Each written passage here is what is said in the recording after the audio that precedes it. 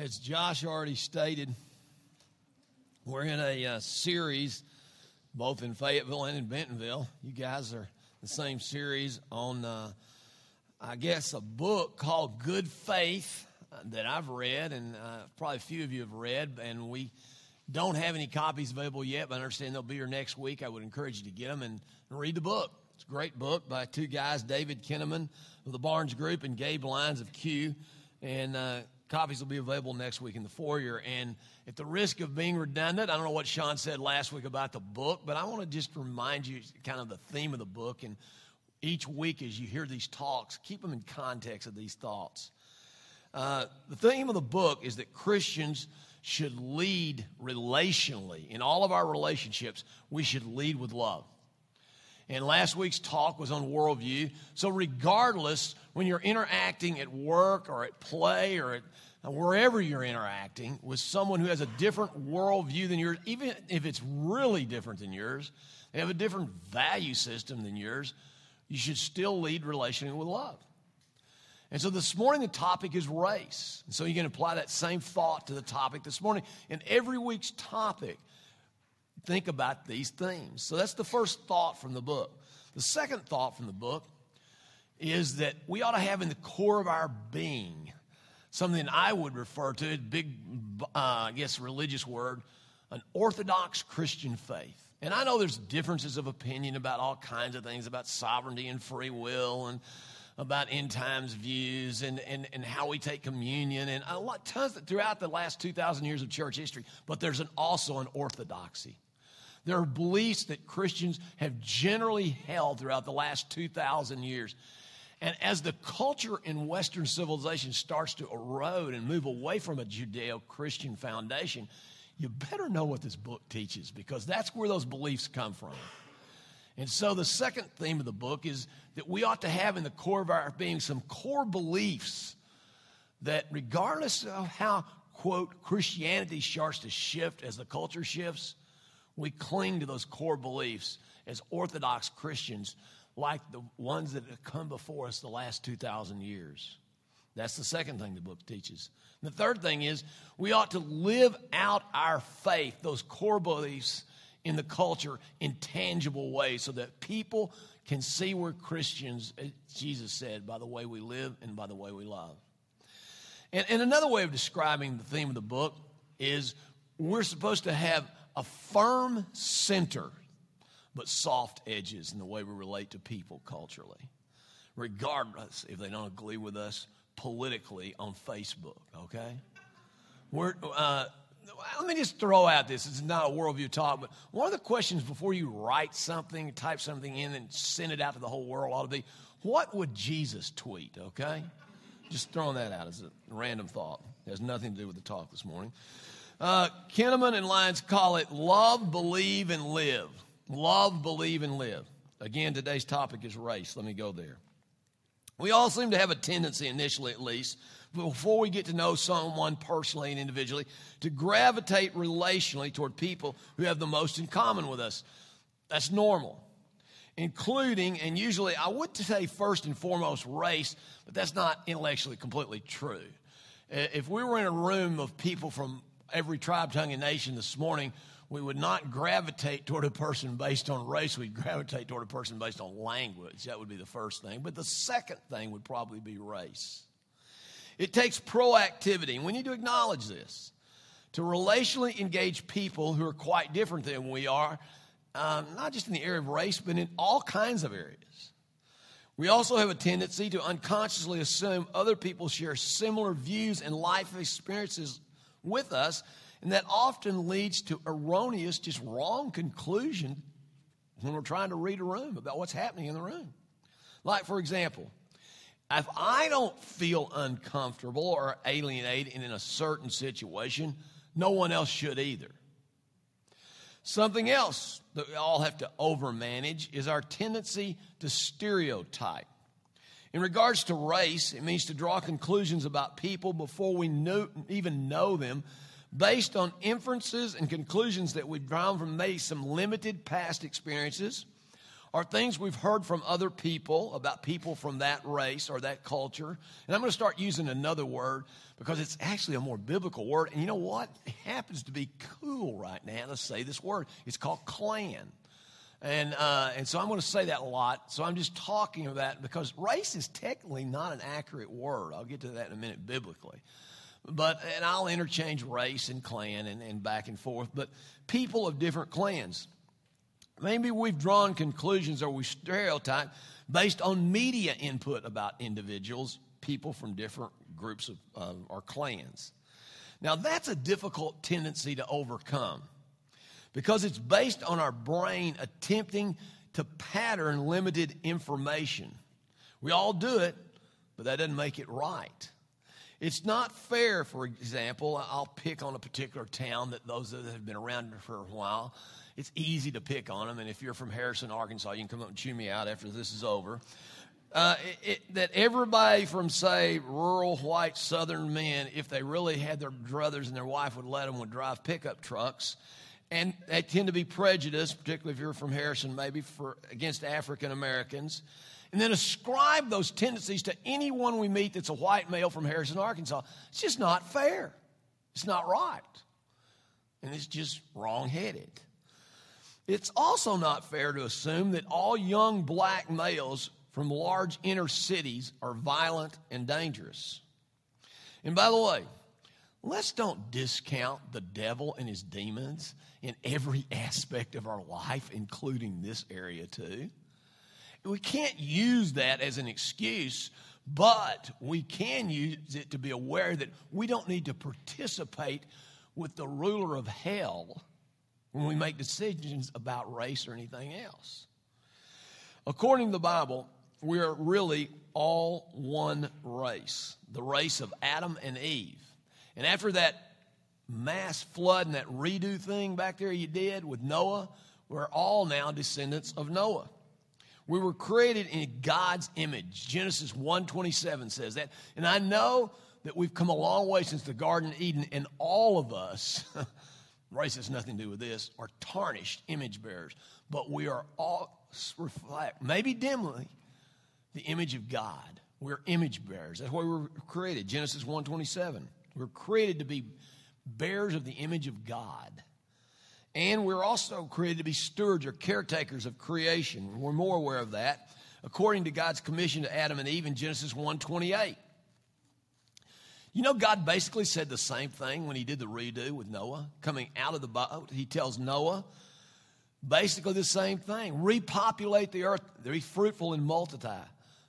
Try to take, in a sense, dominion over the earth in a healthy way. And God was looking for a planet of worshipers that were very diverse in the way they looked and the way they interacted culturally.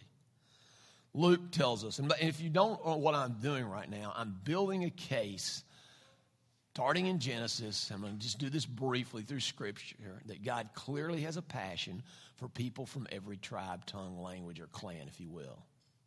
I know it's a duh, but I need to do it. Acts 10:34 and 35. Peter, remember, he was part of the, quote, chosen race, so he naturally could tend to justify his racism. But when God did another redo that didn't necessarily involve judgment other than the judgment his son received on the cross, he really opened it back up and took it away from Judaism to all the Gentiles. And Peter was struggling with it, so he gave Peter this powerful dream, and he gave another Roman centurion a powerful dream. They all came together, and Peter has this aha moment that Luke records in Acts 10:34 and 35, and he says that he knows now that God does not show racial favoritism, but accepts people from every tribe and tongue and nation, or every clan who fear him and seek him and seek to do what's right. Paul, moving forward, church age, in one of his missionary journeys. Now think about Paul. He's a Jew, educated by the leading Jew of his day, a guy by the name of Gamaliel. He's highly intelligent, probably speaks 5 languages fluently, comes from a wealthy family. He also happens to be cross-cultural by nature because he's a Roman citizen, and he plays that card whenever he needs to get out of trouble. And he's speaking cross-culturally to a bunch of intellectual Greeks at the Areopagus. And he says this in Acts 17, 26 through 28 with respect to, well, let me just read it. This is Paul, Acts 17, 26 through 28. The God who made the world and everything in it is the Lord of heaven and earth. It's his universe, Paul's saying. And he doesn't live in temples built by hands, either a Greek temple or a Jewish temple or a Roman temple. And he's not served by human hands as if he needed anything, because he gives. I'm reading verse 24, it's not on the screen. He's not served by human hands as if he needed anything, because he gives all men life and breath and everything else. And then he starts, and this is on the screen, from one man he made every nation of men that they should inhabit the whole earth. And he determined the time set for them, the exact places where they should live. God did this so that men would seek him, perhaps reach out for him and find him, though he's not far from each one of us. For in him we live and move and have our being. As some of your own poets, Greek poets, have said, they're philosophers, we are his offspring. So, keeping on talking about what the Bible says, Jesus. Let's go back to Jesus. John 3:16, we all know it. It's a duh. What does John 3:16 say? It says, God loved the world so much, he loved the people of the world, all the people of the world so much, that he sent his one and only Son, that according to ancient laws, as C.S. Lewis says, written before the dawn of time by God himself, that required the blood of a perfect sacrifice to atone for all the sins of Adam's race, he sent his Son to redeem, to buy us back from the one our ancient ancestor, all of our ancient ancestors sold out to in the garden back there, Adam and Eve, to buy us back from his power and the power of death. So that whoever, and by the way, the Greek word for whoever means whoever believes in Jesus would not perish, but have eternal life. That's a universal offer, clearly. I know this is a duh. Paul says the same thing in Galatians 3, 28 and 29. And, it's not a black and white thing with Paul. It's a Jew or Gentile thing with them. And he says this in Galatians 3, verses 28 and 20. There's neither Jew nor Greek, slave nor free. He's not embracing slavery. The Bible doesn't condone slavery. He's just acknowledging a cultural truth of his day and time. Regardless if you're a free man or a slave, a Jew or a Greek, a man or a woman, male or female, we're all one in Christ Jesus. If you belong to Christ, you're Abraham's seed. Now he's going back to the race thing, and he's acknowledging that God at one point in time, I'll get into this in just a few minutes, did choose one race of people, work through one man to make the promise universal. And he said all of us now have inherited, when we receive Christ and embrace him by faith, we inherit the promises made to that one man. The hope of heaven, eternal life with God, reconciled to God. All those promises, we're heirs of those promises when we receive Christ, regardless of our race or our gender. So those are just a few of scores of passages that talk about God-loving people from every clan, every tribe, and every nation. Let me just go on and talk about the Jews now and genocide.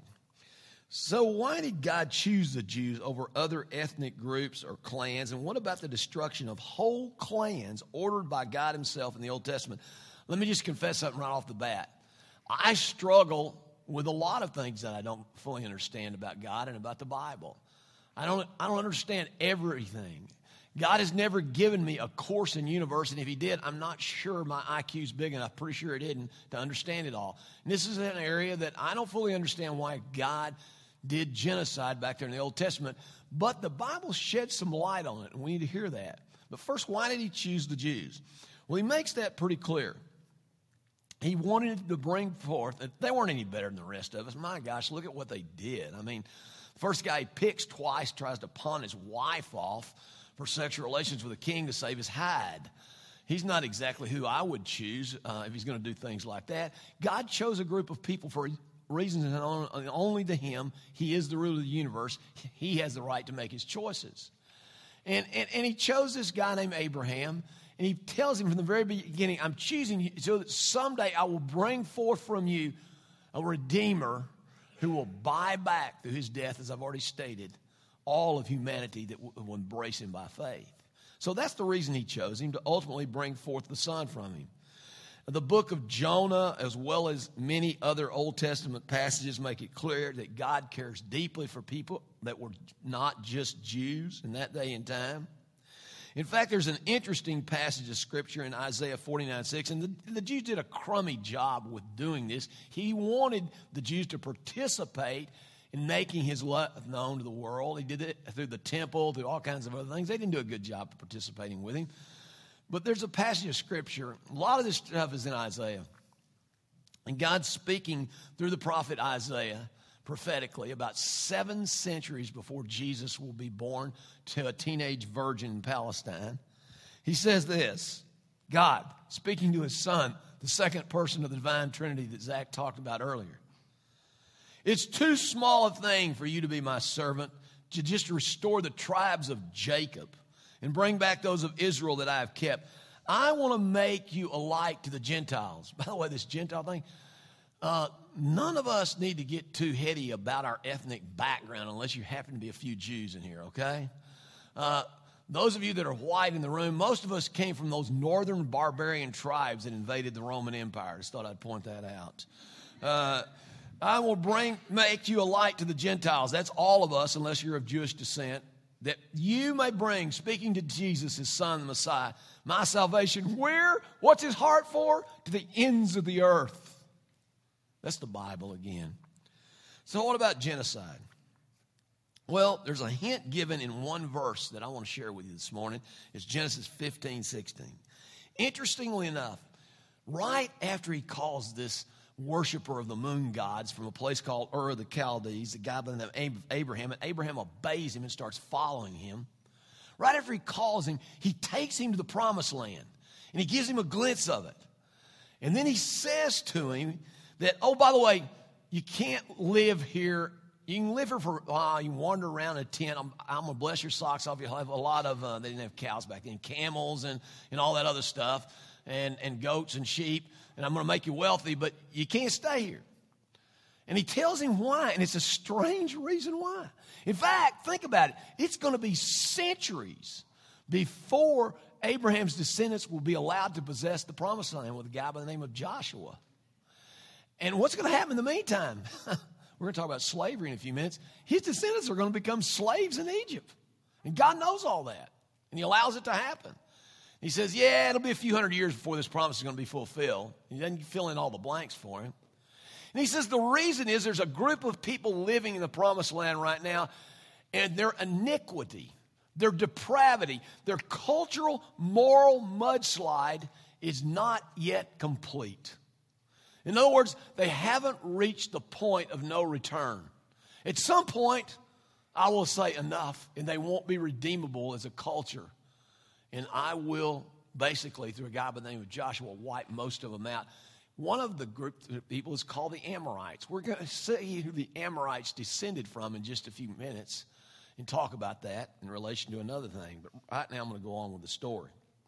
So when God does things like a global flood, that is genocide too, of the whole earth, in Genesis 7, or when he destroys Sodom in Genesis 19, because of several reasons he describes. First and foremost was not sexual immorality or sexual perversion. First and foremost was their treatment of the poor.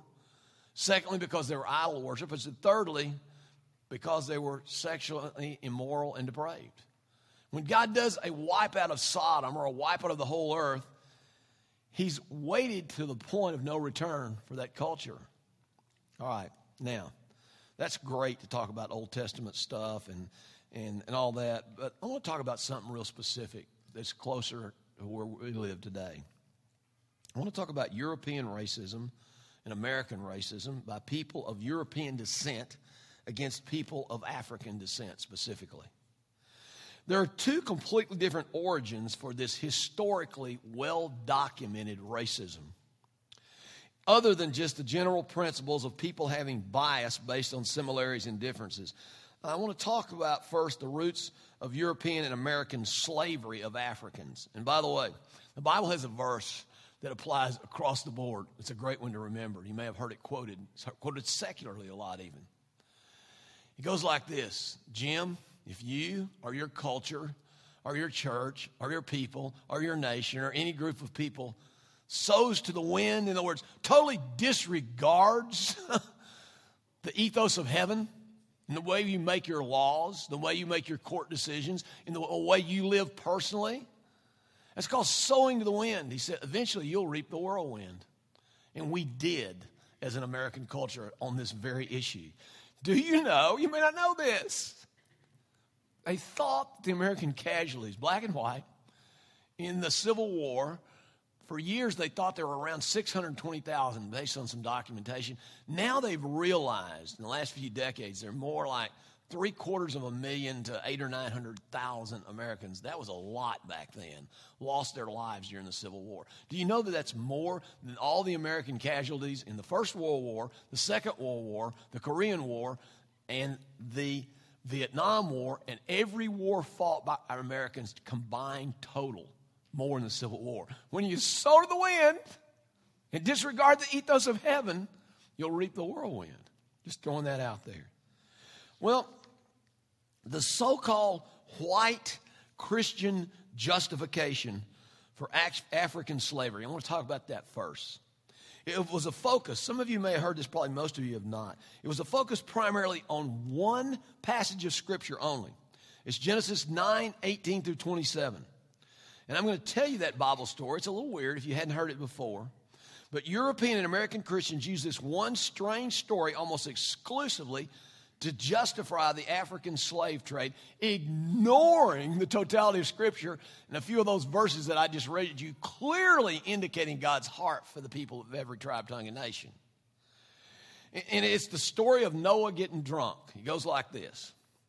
It's the story of a drunk old man cursing his grandson. This is what they used to justify African slavery. And you're going to think, that's strange. It's true. Noah gets drunk. He plants a vineyard when he comes out of the boat. He gets some grapes. I don't know why he got drunk, but he got drunk. And he ends up naked, drunk in his tent. And I guess it's always socially taboo to, go in and see your father naked and drunk. But it was really socially taboo in that day and time. And one of his sons, he has three sons, Shem, Ham, and Japheth. And if you know the Table of the Nations, the next chapter, the Arabs and the Jews come out of the guy named Shem, and most of us, those northern barbarian European tribes, come out of that guy named Japheth. And if you're of African descent or certain other types of descent, you came out of the guy named Ham. Well, Ham goes in, sees his father naked, comes out and makes fun of him to his two other brothers. Noah gets mad, and he curses one of Ham's four sons. He doesn't curse Ham, kind of a get back at you. You saw me, so I'm going to curse your son. He curses a son who probably was already starting to act out at the time and was a mess. This guy's name is Canaan. He has three other sons, Cush, Mizraim, and Put, but he curses Canaan. Now, if you know the rest of the story in the Bible, the Canaanites were the ones that were in the land, follow me on this, when Joshua comes into the land later, and they're part of the ones that mostly, not completely, get wiped out. All those ites, the Hittites, the Amorites, the whatever, the Jebusites, those were all descendants of Canaan, or most of them were. And they were in the land, and they end up kind of getting wiped out, and some of them end up as slaves to some of them. And so the curse kind of comes true in a way. But was the curse on Ham or three of his four sons? No. In fact, it was only on one child, Canaan, and it came true. And Canaan was not the father of the African races.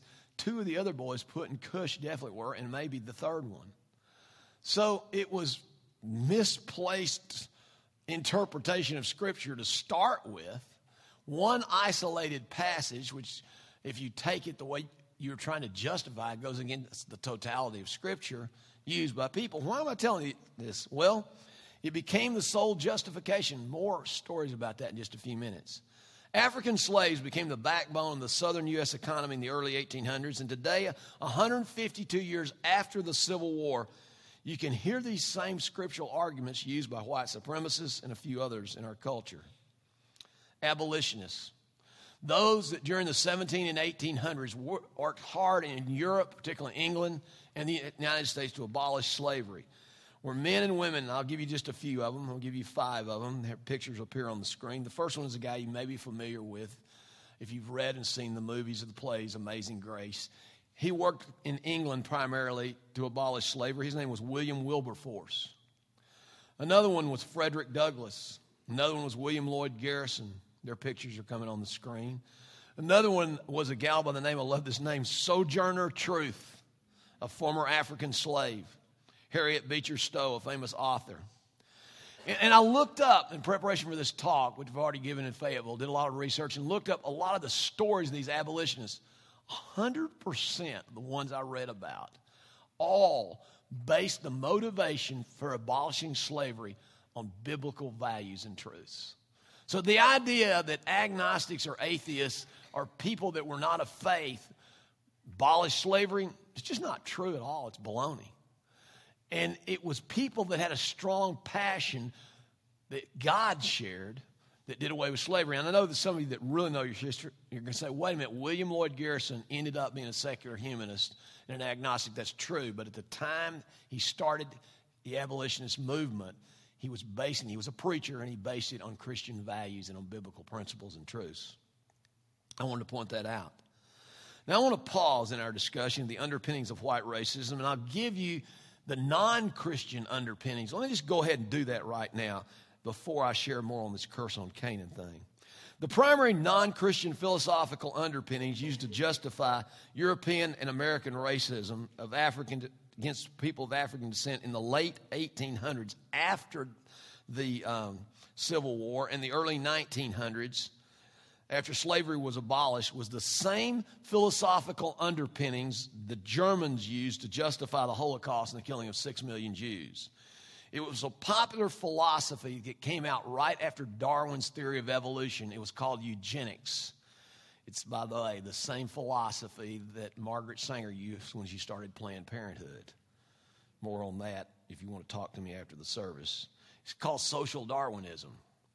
Simply applying Darwin's evolutionary principles to society and seek to kill, wipe out, or marginalize people that one group considered inferior, a la the Nazis and the Germans versus the Jews. Which, of course, it was always people different than the, quote, race that was seeking to impose their will on the other race.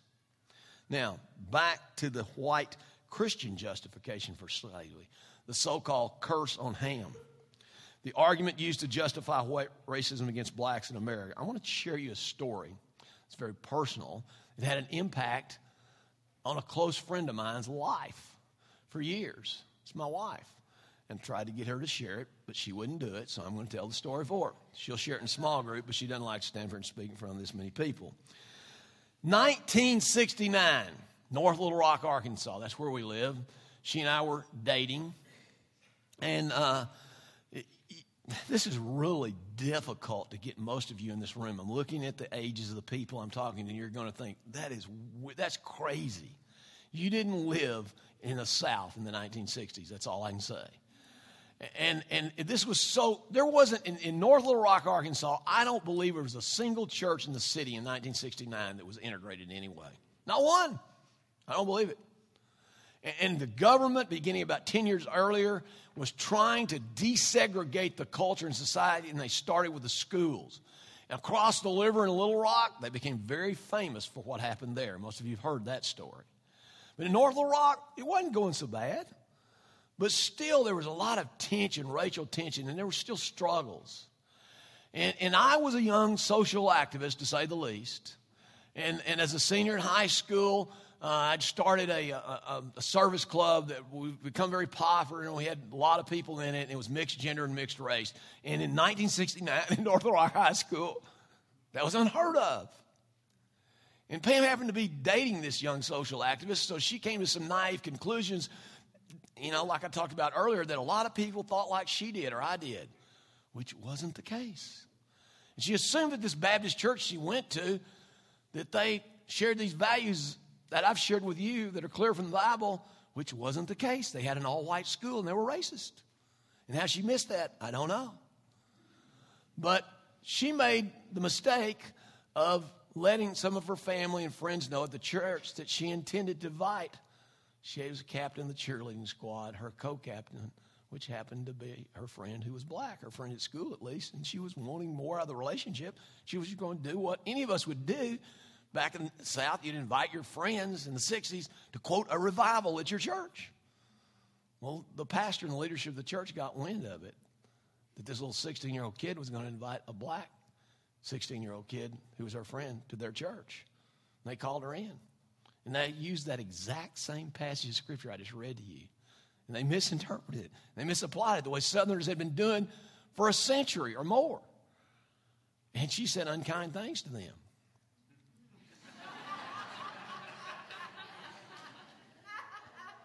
And they kicked her out of the church. They exercised church discipline. I'm serious. They kicked a 16-year-old kid out of their church because she wanted to bring a black person to church. Said that they were cursed and went into this whole ham thing. And the impact it had on her life was for the next 5 years of her life, she didn't go to church. She rejected God. Because if God were supposed to be living icons of Jesus in the culture, and if God looked like you, then I don't want any part of him. She made bad choices. And I'm not blaming I'm confessing for my wife up here this morning. I'm not blaming all my wife's behavior in college and so on two old men in a church, but it has something to do with it.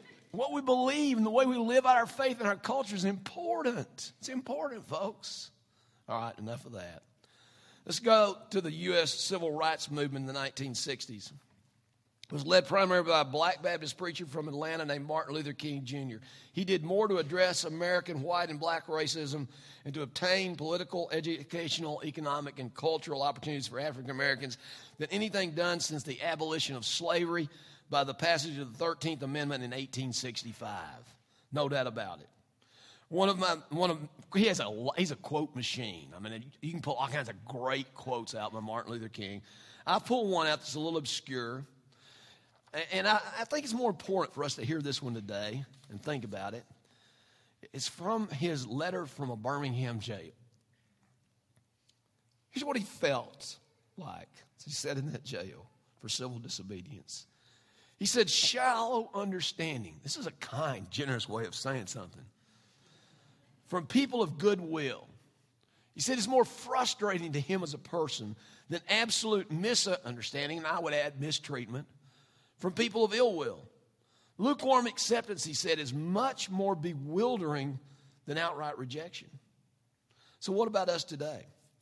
Let me quote somebody else. Some of you may not like this guy. Some of you love him. I certainly like some of the things he said. His name's John Piper.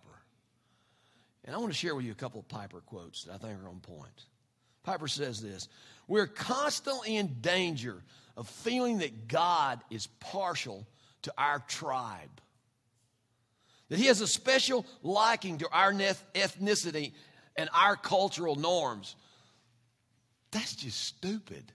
Jesus was a Mid-Eastern first century Jew. It's crazy when you think about what we do. Another quote by Piper. Ethnic diversity is not connected to God marginally. It's connected at his very center, his core. His single glorious way that he justifies all sinners who come to him by faith. Now, some random thoughts from the authors of Good Faith. This doesn't appear on the screen. I just put together some things from the book. Most of, not all of us, struggle with implicit racial bias. The unconscious attitudes or stereotypes related to race that affect our perceptions, our actions, and our decisions. We need to become aware of our biases. Trying to be colorblind or saying you're colorblind, it's silly. It's impossible. It just won't happen. And it doesn't make space for us to appreciate different social narratives and cultural expressions. The solution is to build relationships. This is, by the way, you're going to hear this 3 or 4 times. Cortez will share it with you. I'll share it with you again. The application for the day is this. Personally, build relationships that cross ethnic and racial divides. That's difficult. Let's acknowledge it. Most of us, our everyday interaction with people like us. Cortez, come on up here. This is my friend Cortez. He was born and raised in Memphis, Tennessee. He attended Mississippi State University. He was a Bulldog where he played defensive line for them. Cortez is married to his beautiful wife, Alexandria, who came in, snuck in. She wasn't supposed to show up. They've got 2 young children. One of them was up all night. But she's still wrestling with them, I think, because she had to step out. And by the way, she's the speaker at you gals' women's retreat coming up, and she is an incredible speaker. She's a whole lot better than Cortez or me. No offense, Cortez. And she actually helped him, I think, write some of these questions that are so good that I'm going to ask him here in a few minutes. So I'm plug in for her and for the women's retreat. And she played basketball, too, for the Bulldogs. They have 2 children, Micah and Nehemiah. Cortez is currently on staff with Cru at the university, where he leads a contextualized ministry called Impact. Cru, if you don't know the language, is the Campus Crusade for Christ. He targets students of African descent. That includes international students from Africa as well as African Americans. He's passionate about his family and seeing students experience the power of the gospel in every area of life. And I'm going to ask him some questions that he wrote for me to ask him that'll help bring out some more truth of what we've been talking about this morning. First, Cortez, fill in what I left out about your upbringing and how you came to faith in Jesus. This is my beautiful wife. Yeah. Right here. We talked about you while I was gone, but we said good things. No, so thanks, Jim. So a little about myself. Again, as Jim alluded to, I grew up in the inner city of Memphis. I would say that I had 3 goals growing up. I wanted to make a lot of money, I wanted to have a lot of women, and I wanted to be famous by any means necessary. And so I was well on my way through the vehicle of sports. I saw guys like Anthony Hardaway obtain success through being a great athlete. I saw drug dealers in my community do pretty well because they obtained money. So people in our community wanted to be near them. They had women. And so anyway, as I look back, I reflect, I'm like, man, I had really low goals, but at the time I thought they were really high. And so as I pushed and was motivated through sports, and I thought that was my way to get out of my community, to provide for my family, I immersed myself in sports. It became an idol. So I hoped and put my everything into it.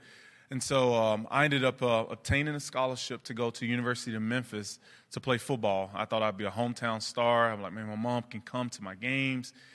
Well, I get the scholarship after only playing 1 year of high school football, but I got kicked off the team my freshman year because I didn't abide to the team rules. So basically, the coach would punish the entire team if one guy missed study hall or missed workouts, was late to class. The entire team would get punished. It was like, hey, we're all in this together.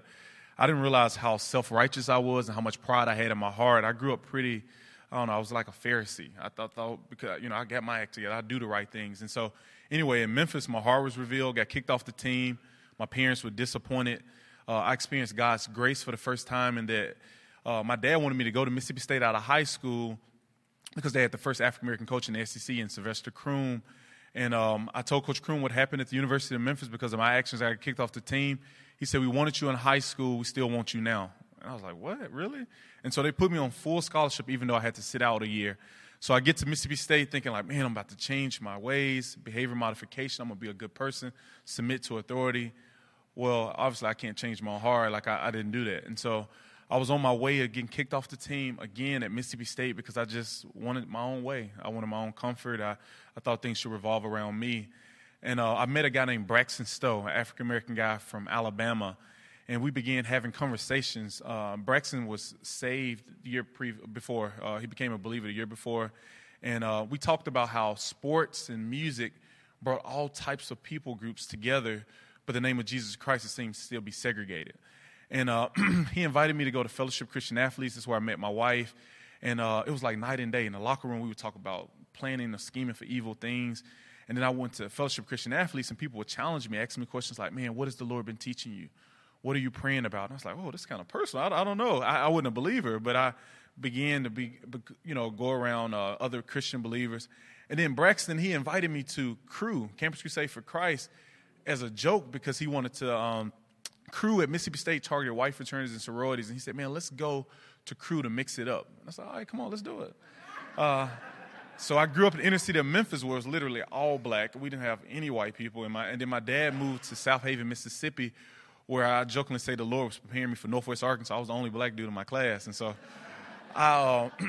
we went to Campus Crusade weekly meeting on a Tuesday night. And it was the first time I really heard the gospel in a way I'm like, oh, my goodness. It was expository teaching line by line, verse by verse.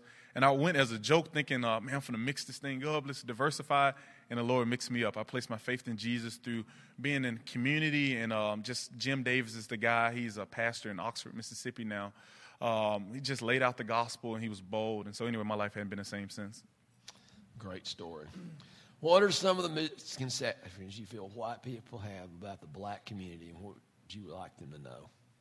I'm so glad my wife is here, so we can be like, man, we two black people from Memphis, and we couldn't be this. We're so different. I think oftentimes I hear from a lot of my white brothers and sisters, they think all black people are the same. Some of me, I'm like, no, I don't, but we really do. For example, I think a lot of people think all black people love fried chicken and watermelon. That's just not true. My wife doesn't like soul food, which that's unfortunate. Something wrong with that. I don't know. Pray, can we lay hands on her real quick? No, but it's just we can't dance. Everybody expected us out waiting. They thought we were from Memphis. They thought we were going I know for sure they can dance like I saw in the video. That's just not true. And I think what oftentimes shapes that is social media, just what we see in movies. For example, the best part of waking up is Folgers in your cup. Did any of y'all ever try to remember that? No. But it's something that y'all heard enough, but just kind of became a part of your psyche. It's the same thing, I think, when we listen to music and watch different movies, like we seeing only slaves or only athletes or thugs or whatever it may be. If that becomes our psyche or our perception, we tend to group all black people, just one group of people. So anyway, I think that's a huge misconception we may have. Just some of the we have to be super intentional with meeting individuals and hearing their narratives and getting to know them on a personal level. Good answer. What about the difference between color blindness and true racial reconciliation, and what's the way forward in this? There is no such thing as colorblind. I mean, it's just we all see color, if we were to be honest. Matter of fact, on y'all way here, did y'all stop at a traffic light? Did y'all notice it's green, you proceed, red, you stop, yellow, proceed with caution? And so we all see color, if we were to be honest. And I'm thankful that God theology teaches us in Revelation, John saw every tongue, tribe, and nation. And so God is something that we can embrace. I know it's a polite thing to tell people. It's like, oh, I don't see color. I don't see that.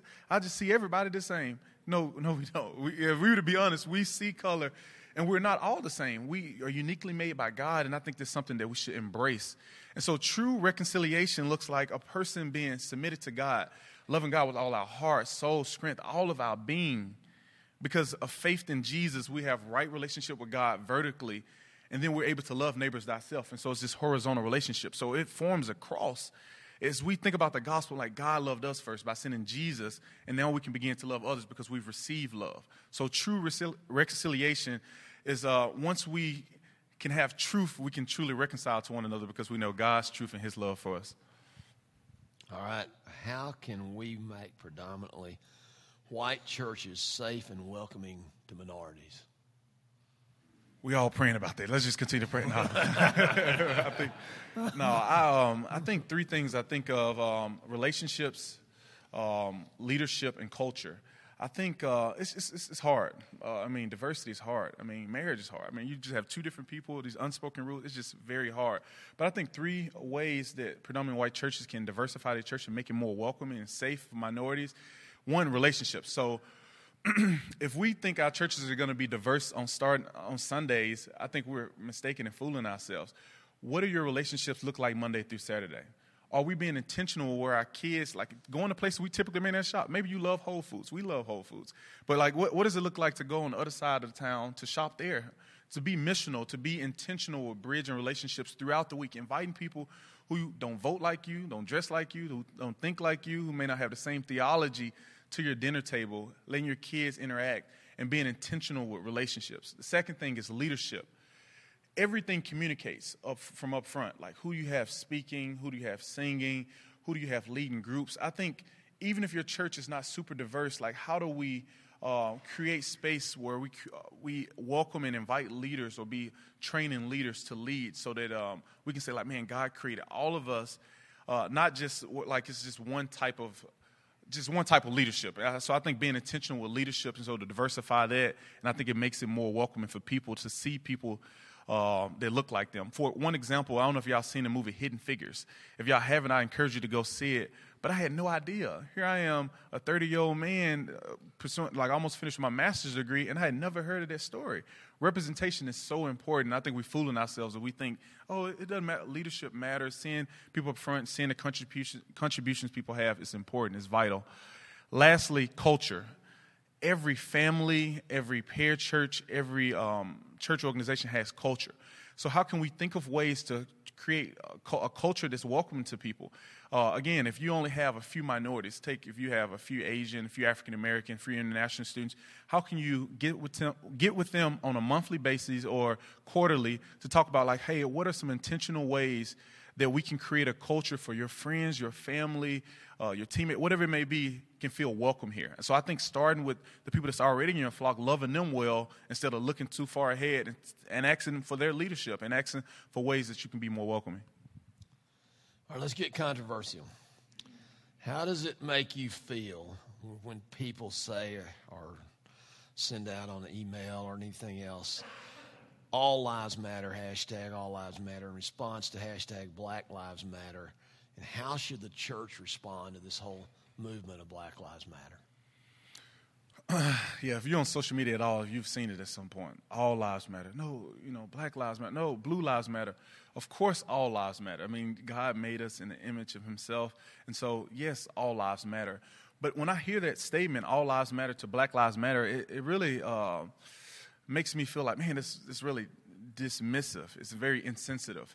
For example, let me change the analogy a little bit. So if we were all in here a part of this breast cancer awareness program, we all had pink T-shirts. We were here for this specific event. And it was like, man, let's bring awareness to breast cancer. This affected me in some way. I've had a family member. And then someone comes in here and say, hey, what are y'all doing? All cancer matters. We would look at that person like, dude, like, no, have you lost your mind? Like, no, like we're focused on a specific thing because, one, that's very insensitive, and I think you're missing a point. We're talking about a specific thing. And I think the same thing when oftentimes minorities feel when people say all lives matter to Black Lives Matter. You don't have to agree with the whole agenda or whole program, but I think that we can acknowledge that historically Black lives haven't mattered very much in America. I mean, you think of slavery, Jim Crow, new Jim Crow, mass incarceration. You think about all these things. I think the church should simply respond and saying, yes, affirm that Black lives do matter. We can be for life, and even though we don't agree with everything that's going on. So I would highly, highly encourage us to really think about safe ways to encourage life and encourage minorities, especially when people have been oppressed for such a long time. So what are some things, again, this is kind of a nuance to the earlier question, that this church could specifically do to pursue racial reconciliation in this community? In this community. So I think one, like sometimes in Northwest Arkansas, you look up the demographics, it's not super diverse. It's really, really white. And it's not necessarily a bad thing, but I always ask the question, like, why? Like, you always should start with why. Like, why is it this way? Or learning the history of it. So I would start with, like, man, how do we be intentional with praying? Like, we must pray for God's grace, for God's mercy, for God's direction, because that is the work. We need God's heart for these matters. I mean, as we talk about diversity and race issues, it's complicated. It's complex. So I can say one thing and then somebody can connect with things like, oh, man, both of those kind of got some truism to it. And so we need God's grace, and, like, how do we be able to disagree and then walk in unity? So prayer, I think leading with prayer, direction for leadership, direction for the congregation, because the church is for the saints, to equip the saints to do the work. So it's the body that's got to go out and do it. So prayer. Also, I think about how can we be intentional with submitting to African-American leadership? So something I found is, like, it's so easy to talk about race when it's Martin Luther King's Day or Black History Month. But how can we not react to Black Lives Matter, react to a shooting that happened, but how can we be proactive throughout the year with building relationships? For example, if I needed help with finances, I would probably go to this guy locally named Chris Haas, Freedom 5-1 Ministries, to get help because I need help in that area. I would encourage this church that's predominantly white to do the same thing in the area of, like, man, if there's some local Black churches in this area that have a grip on reaching minorities, reaching all types of people. So what would it look like to submit to minority leadership to learn from them? because, like, man, we don't have a grasp on this issue. And I think you must start with humility, because it's hard to be like, man, I don't know what I'm doing in this area. But I would encourage it to be a proactive thing you do throughout the year, not just on holidays. Cortez, if we pull up that slide about his support base, Cortez, like most Christian parachurch workers, lives off support. If you're interested in supporting his ministry, he and Alex's ministry on the campus, that's what you need to jot down. I'm sorry it's not in the bulletin. You can come see here, Alex, after the service, and they can give you more information. And I want to say this, but he didn't say it this time or last time, but in talking to him personally, I know that he had an opportunity and was involved with reaching black athletes, and he still does to some degree. And he and his wife were both athletes. That has something to do with the attention that was given them and how they got reached for Christ. No doubt about it. And certainly black athletes, like white athletes, get a lot of attention, and they get a lot more opportunities than non-athletes. But if you're black on a college campus and you're not an athlete, you're one of the most unreached groups on the campus. Not very many Christian organizations are targeting you. And so part of what he's doing is trying to move away from just reaching black athletes for Christ, who will be leaders probably, but he's trying to reach the students that are African descent that are not athletes, and that's where his ministry is kind of focused on right now. If you're interested in that and God's tweaking you to support them, see them after the service or write that down, and you can give that way. So here's how we're going to close. We're going to break up in groups in just a minute, 4 or 5, and have some prayer time. Pray about anything you want. Pray about what God wants you to do. Confess anything you need to confess. Pray about what the church can do. Speak blessings over Cortez and Alex and their ministry. Whatever you want to pray about. Let's just pray for a few minutes. But I want to remind you of the theme again. Encourage you to be proactive personally in relationship building with people that are different from you, different ethnic groups. Avoid stereotyping. And I want to read one more passage of Scripture, again, we've been alluding to, that expresses God's heart from beginning to end, Genesis to Revelation. John, the apostle, the beloved friend of Jesus, a few decades after his death, says he's in the Spirit on the Lord's Day and has an incredible vision called the book of Revelation. He sees a number of things, but here's one of the things he sees. After this, John says, I looked, and there before me was a great multitude that no one could count, from every nation, every tribe, every people, and every language, standing before the throne and in front of the Lamb. They were wearing white robes and holding palm branches in their hands, and they were crying out in a loud voice, Salvation belongs to our God who sits on the throne and unto the Lamb. That's clearly God's heart. It needs to be our heart. So let's break up in groups. Zach will start the music in just a few minutes, and we'll have a little time of worship as we sing 1 or 2 songs. But let's pray right now in small groups.